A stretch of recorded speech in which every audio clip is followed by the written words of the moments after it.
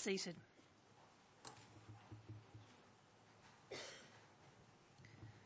May the words of my mouth and the meditations of my heart be acceptable to you, O God. Amen. When Sunday is over, most of us return to the rest of our lives. The Monday to Saturday. For some, that might mean going off to paid employment, but for a large majority, our work isn't paid employment. But we still have activities that we might be engaged in. Some of it we might have some choice about. Whether we attend a local group like Rotary or Athene to hear a speaker. Whether we engage in an activity like tennis or golf or bridge.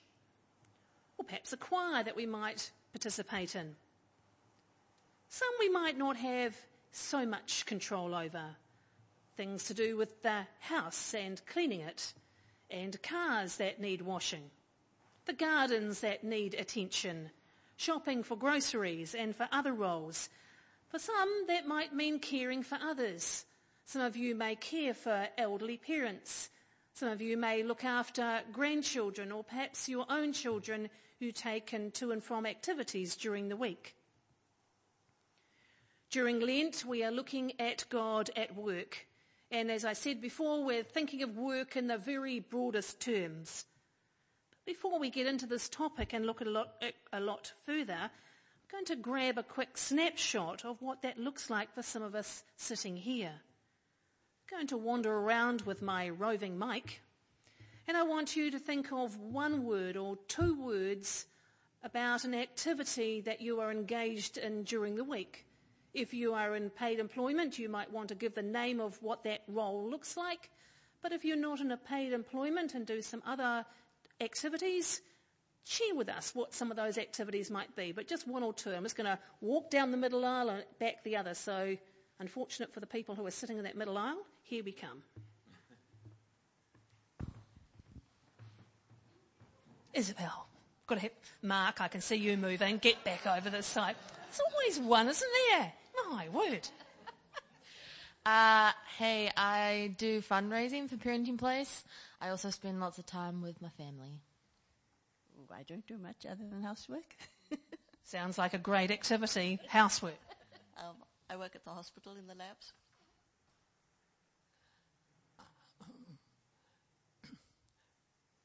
I enjoy my time living at Edmund Hillary and especially having a daughter from Australia here at the moment. Oh, this is a daughter from Australia.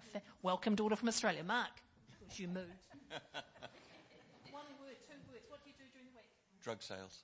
Right, drug sale. Oh, I don't know whether this is a good idea, actually, coming around asking people what they're involved in. Rosemary, one or two words. One about something you're involved in the week. Supporting other people. Visiting elderly friends. Not much. Cooking for friends, moving house.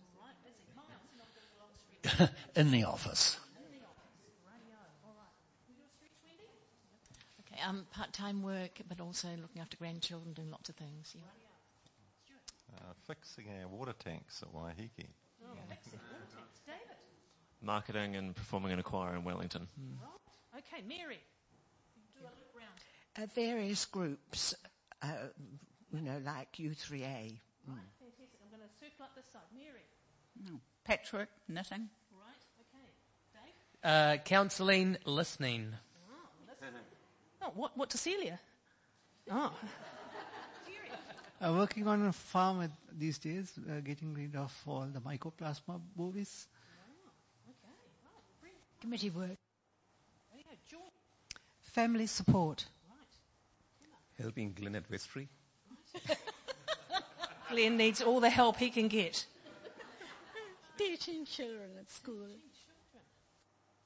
I'm retired, so I just go to the gym and do groceries. There's no just about it. Going to the gym and groceries, yes? Rosie? Painting and drawing.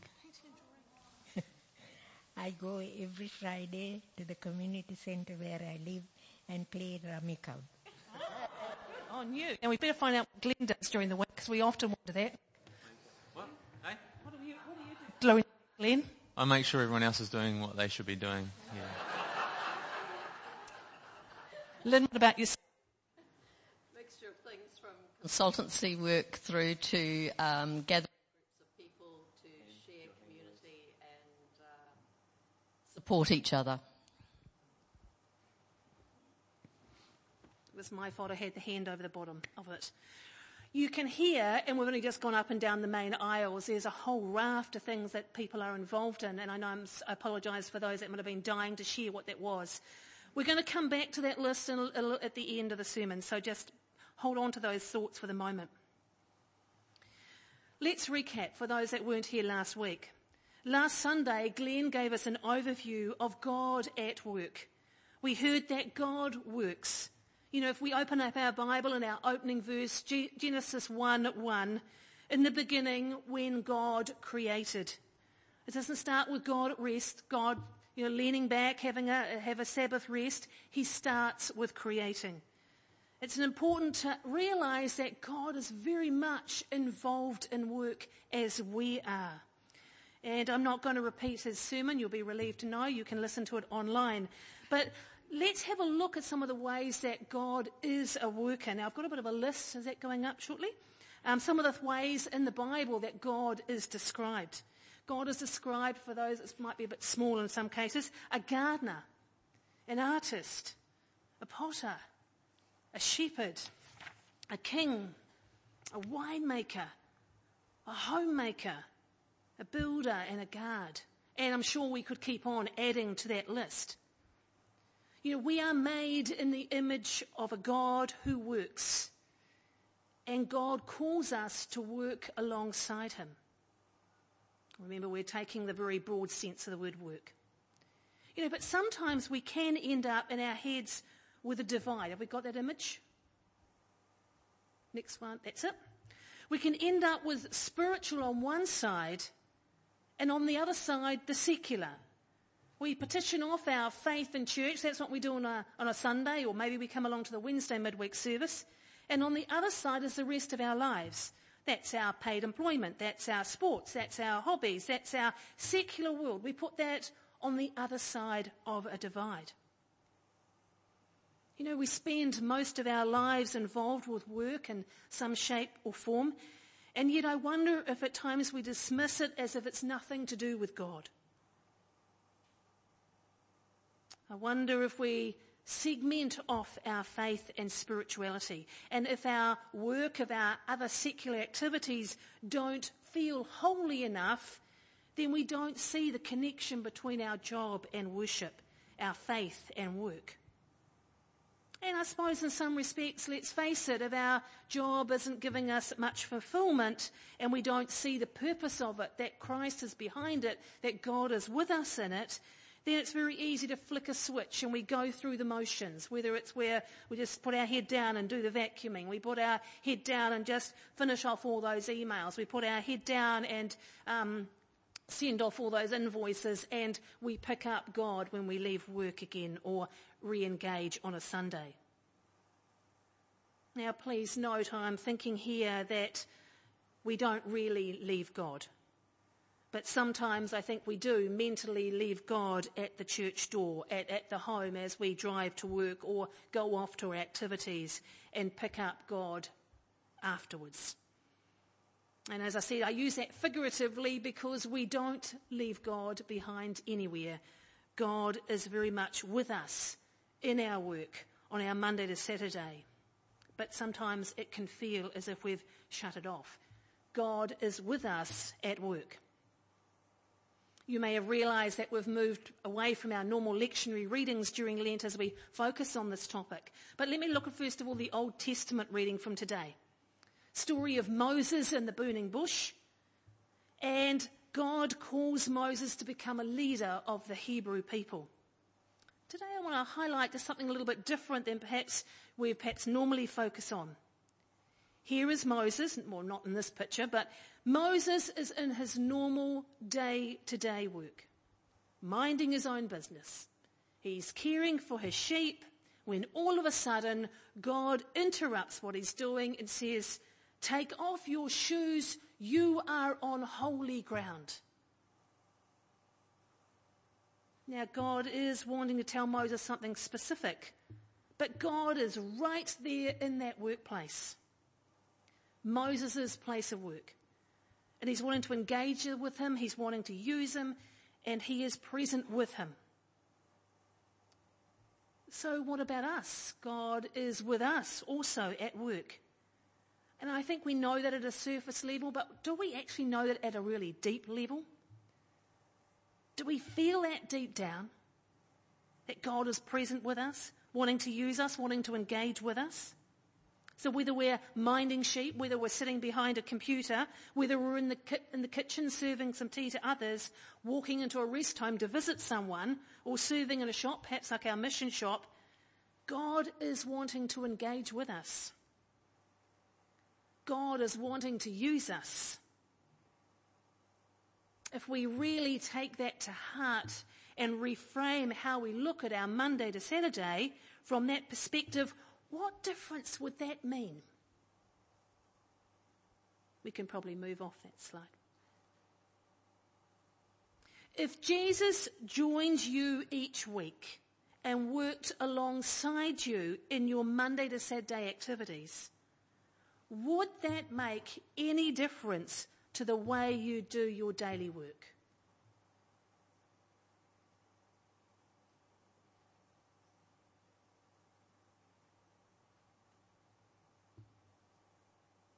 If Jesus was in the next door cubicle on the computer, if Jesus was serving in that shop, if Jesus was also pouring that coffee, would that make a difference with how you engage with people? If it does, what sort of difference? If God is in this place, what does that mean about the work you're doing in this place?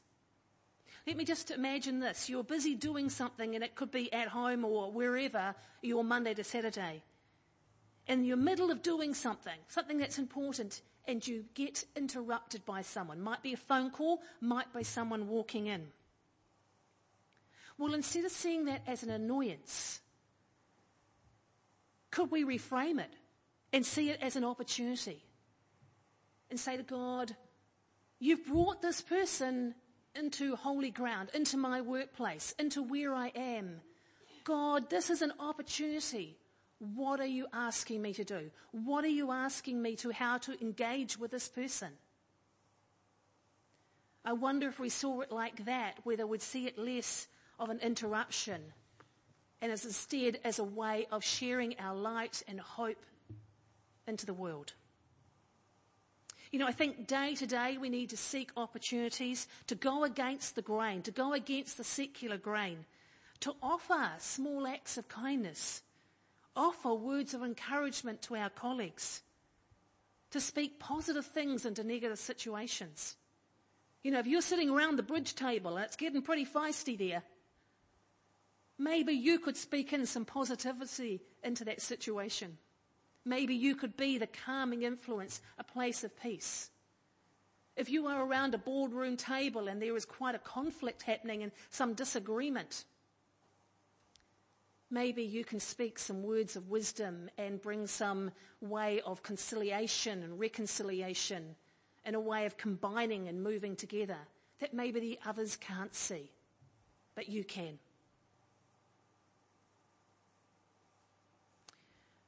Our work matters to God. Do you agree with that? Yeah? Do you think that is the case? Well, I wonder if we look at one of our scriptures, if we think about the Mary and Martha passage, and you might think, oh, no, Jesus didn't really care about what Martha was doing.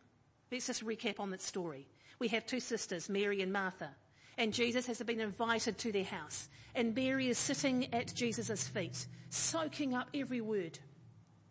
Martha is, I don't know, it looks like she's in the kitchen from what it appears. We're not giving lots of information, but she's obviously busy doing something, and she's distracted. She's, doing that. And after a while, it obviously gets to breaking point because she's seeing her sister sitting there doing nothing and she's slaving away. And she says to Jesus, "Doesn't it worry you that Mary is sitting there not helping me out? Can't you say something?" Isn't family love great? And what does Jesus respond? He doesn't say, "Yeah, you're right. Mary, get up and help your sister." No. He says, "Mary, you've done the right thing. Martha, what are you doing? You're distracted." And so we can often think about it, oh, Mary's the golden girl. Martha, she should have sat down too and listened. But actually, across the week when I was reading some of these commentaries, they put a different spin on it. They said maybe it's not actually about, well done Martha, good girl, well done Mary, naughty Martha.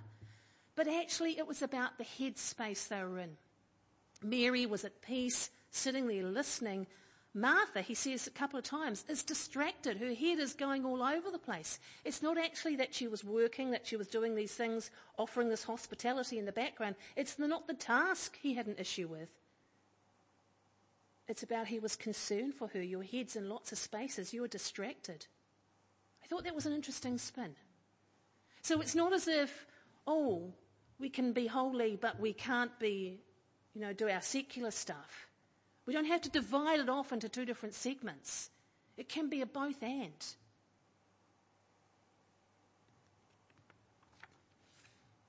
Have we got that next picture?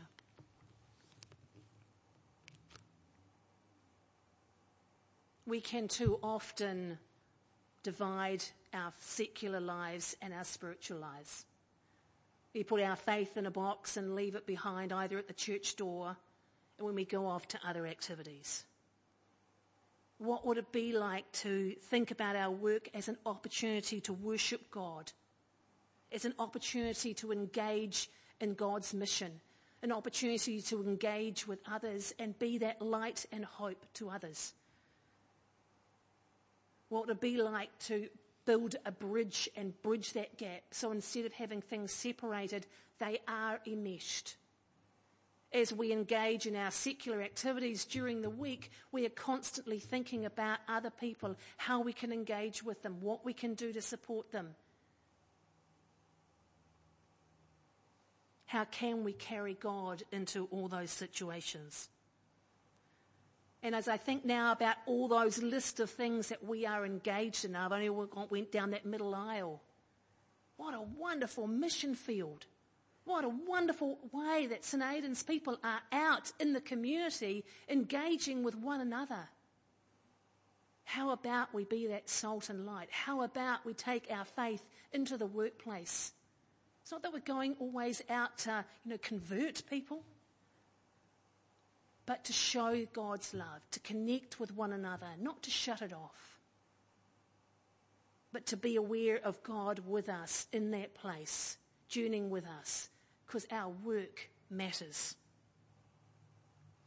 I'm aware that we can't cover the whole topic in 15 minutes, and some of the thoughts I've gathered and got together have come from two websites which I'll recommend to you: God at Work and Theology of Work.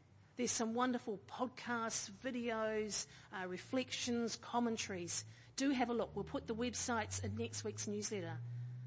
But there are a wealth of information. If you are struggling with how God and work and your faith all enmesh together, do look further. But for now, I want to close, and I'm going to say the prayer that's on the front of our newsletter. It's not on the screen, but if you did pick up one as you came through the door, you might like to read it with me, and if you didn't, just let the words wash over you. Let's just pray this prayer together.